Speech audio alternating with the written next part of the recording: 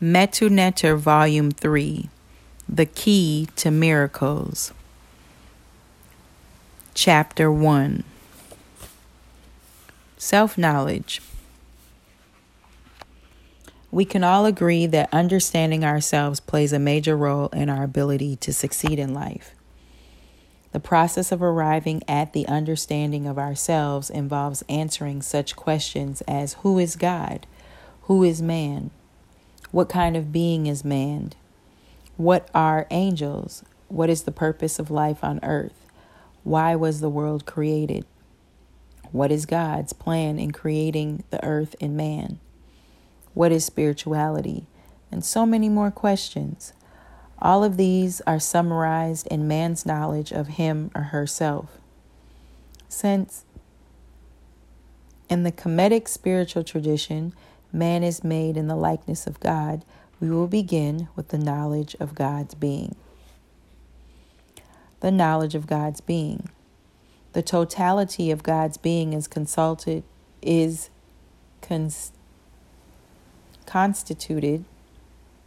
of an indivisible, eternal, and infinite expanse of two indivisible components.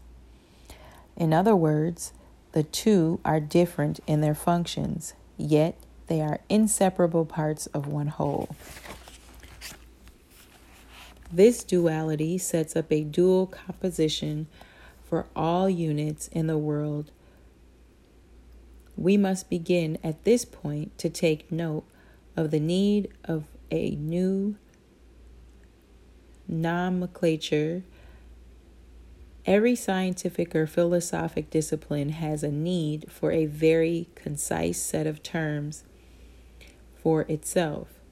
The failure of most writers on spiritual matters to take care of this requirement is the chief reason for the confusion that begins in their minds and in the minds of their readers. In this work and many of my other books, the word being will be used to denote the totality of God's and man's makeup, when not used to denote existence. Let me just read that over. In this work and many of my other books, the word, quote, being will be used to denote the totality of God's and man's makeup, when not used to denote, quote, existence. Thus, God's being can be separated into two major categories, self or not self. The word self will be restricted to denote identity.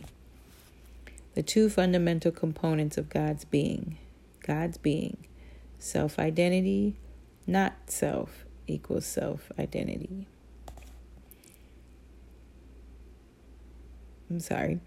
God's being, self equals identity, not self equals non-identity. What is meant by this can easily be explained through the reference to our own common experience. The functions in our being belong to two categories: the voluntary acts, self, which we are responsible for and can therefore identify with, and the involuntary activities, not self, many of which we wouldn't even know were going on within us had not scientists told us about them.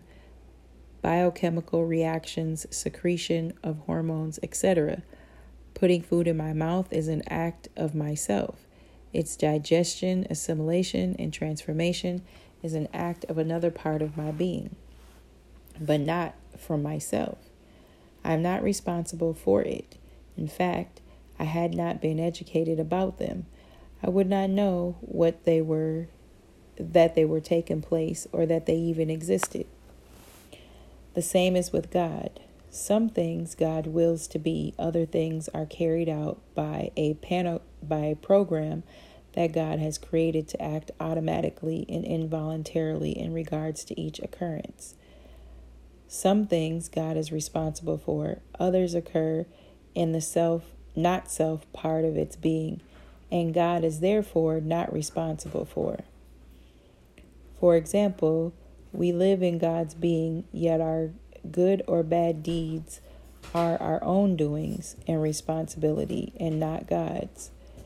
This should put to rest the argument about whether God is responsible for evil in the world. Let's note that the aspect of our being that we identify with and take responsibility for involves our consciousness and will, while in the other part of our being there is an absence of consciousness and will. Activities proceed unconsciously or subconsciously, and for the most part, unknowingly.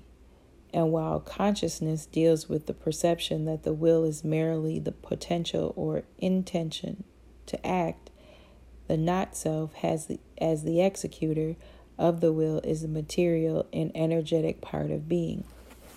We have thus the following schema.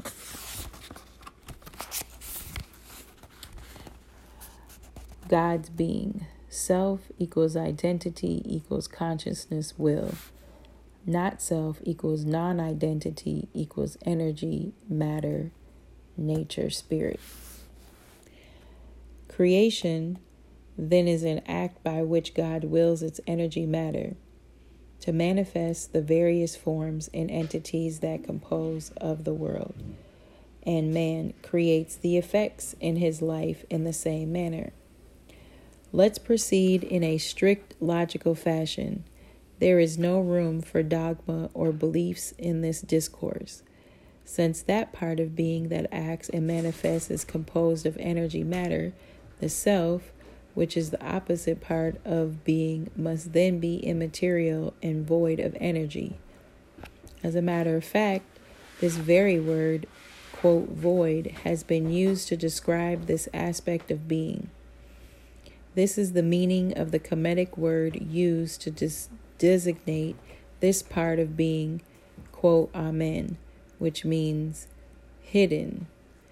Atem or atum, which is a condition of total negotiation, as with the Kabbalistical Ein Sof, Nirvana, and Sunyata in the Hindu tradition, and Wu Ji in Chinese Taoism.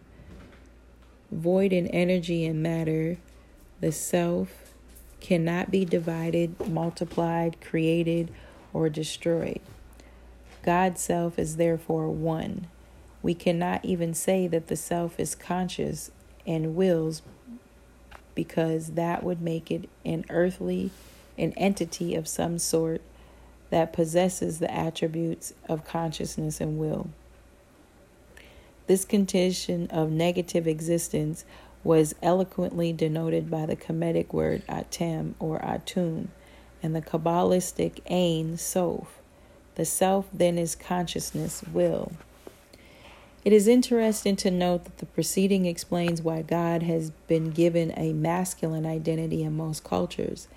Ancient scholars designated the initiating part of the being masculine and the receptive and executing part of the being feminine, because consciousness will is the initiator of activities and change, while the spirit which carries out the intention is receptive to the will.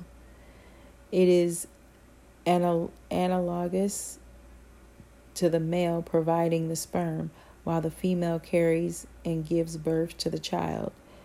In my works, however, I reject the restriction of the male gender to God due to the many errors it has led to in the treatment of women. I use it instead of he. I use, quote, it instead of, quote, he. The consciousness that is God's self is the same that is in man and women. The most important point to understand here is that the fact God's consciousness and will is fully in touch with and in control of all its creations, differentiations within its energy matter. This is another way of saying that God is omniscient, omnipresent, omnipotent. We will later see how this ties into man's relationship with God. The most important point to understand is the reason for the creation. You will remember that God's consciousness is an infinite and eternal continuity. This is because it cannot be divided or multiplied or added to or subtracted from. It is void of matter, atum. Since it is it is one indivisible, unending expense, there are not other consciousnesses with which to have experience. All that is left for it to do is to divide energy matter into various creatures, into which it will project itself. And in the same way that different colored scenes can extract different qualities out of the same light, so does each creature modify the one consciousness will to manifest it in the world as separate and different entities. In this manner, God is able to have experience and enjoy itself by interacting with itself through the myriad of creatures making up the world. Last but not least is the reason for making man. Let's reiterate the Kemetic notion that God made the world to enter its creation to have experience. One of these creatures was made to serve as the means through which God could come into the world and be able to say, quote, I, God, made this world. To be able to continue the work of perfecting and completing this mission, not from the outside, but in the world as a God woman and as a God man, thus man as the vehicle for God's being in the world had to be made with all the divine endowments that belong to God. The one difference is that as a part of the creation, man is not in touch with or is able to exert the influence of his will and spirit directly over the other creatures of the world in the way that God, in whom all live, can. This is why man must unite with God in order for me to legitimately influence you and the things of the world that are outside of my being. I must go through God. This is the basis of miracle. Keeping in mind the similarities and differences between God and man, let's take a look at the knowledge of man. The fundamental components of man's being. Everything that was said about God's self and of its not self is true for man. Man is a micro replica of God. God and man are the microcosms and macrocosms of spiritual literature. So let's proceed to a more expanded view of man's being. 1. Self equals identity equals consciousness and will. One box reads not self equals non-identity equals energy / matter equals spirit. 2. Divine spirit. 3. Mind, higher and lower. 4. Life force. 5. Physical body. And that all makes up your being. Man's spirit in the not self. There's 4 circles. Life force and body, lower mind, higher mind, divine spirit. As the diagram shows, man is composed of consciousness and will, which makes up his or her identity or self, and the not self or energy matter principle, which is composed of the divine spirit, the mind, and the life force, and the physical body. A great deal has been said about these items over the past 4,000 years, with little insight given as to their true nature and function. In order to establish a science of spirituality and to convey true insight into the subject, accurate terms and categories, descriptions, and definitions must be established for the various components of reality and man's being.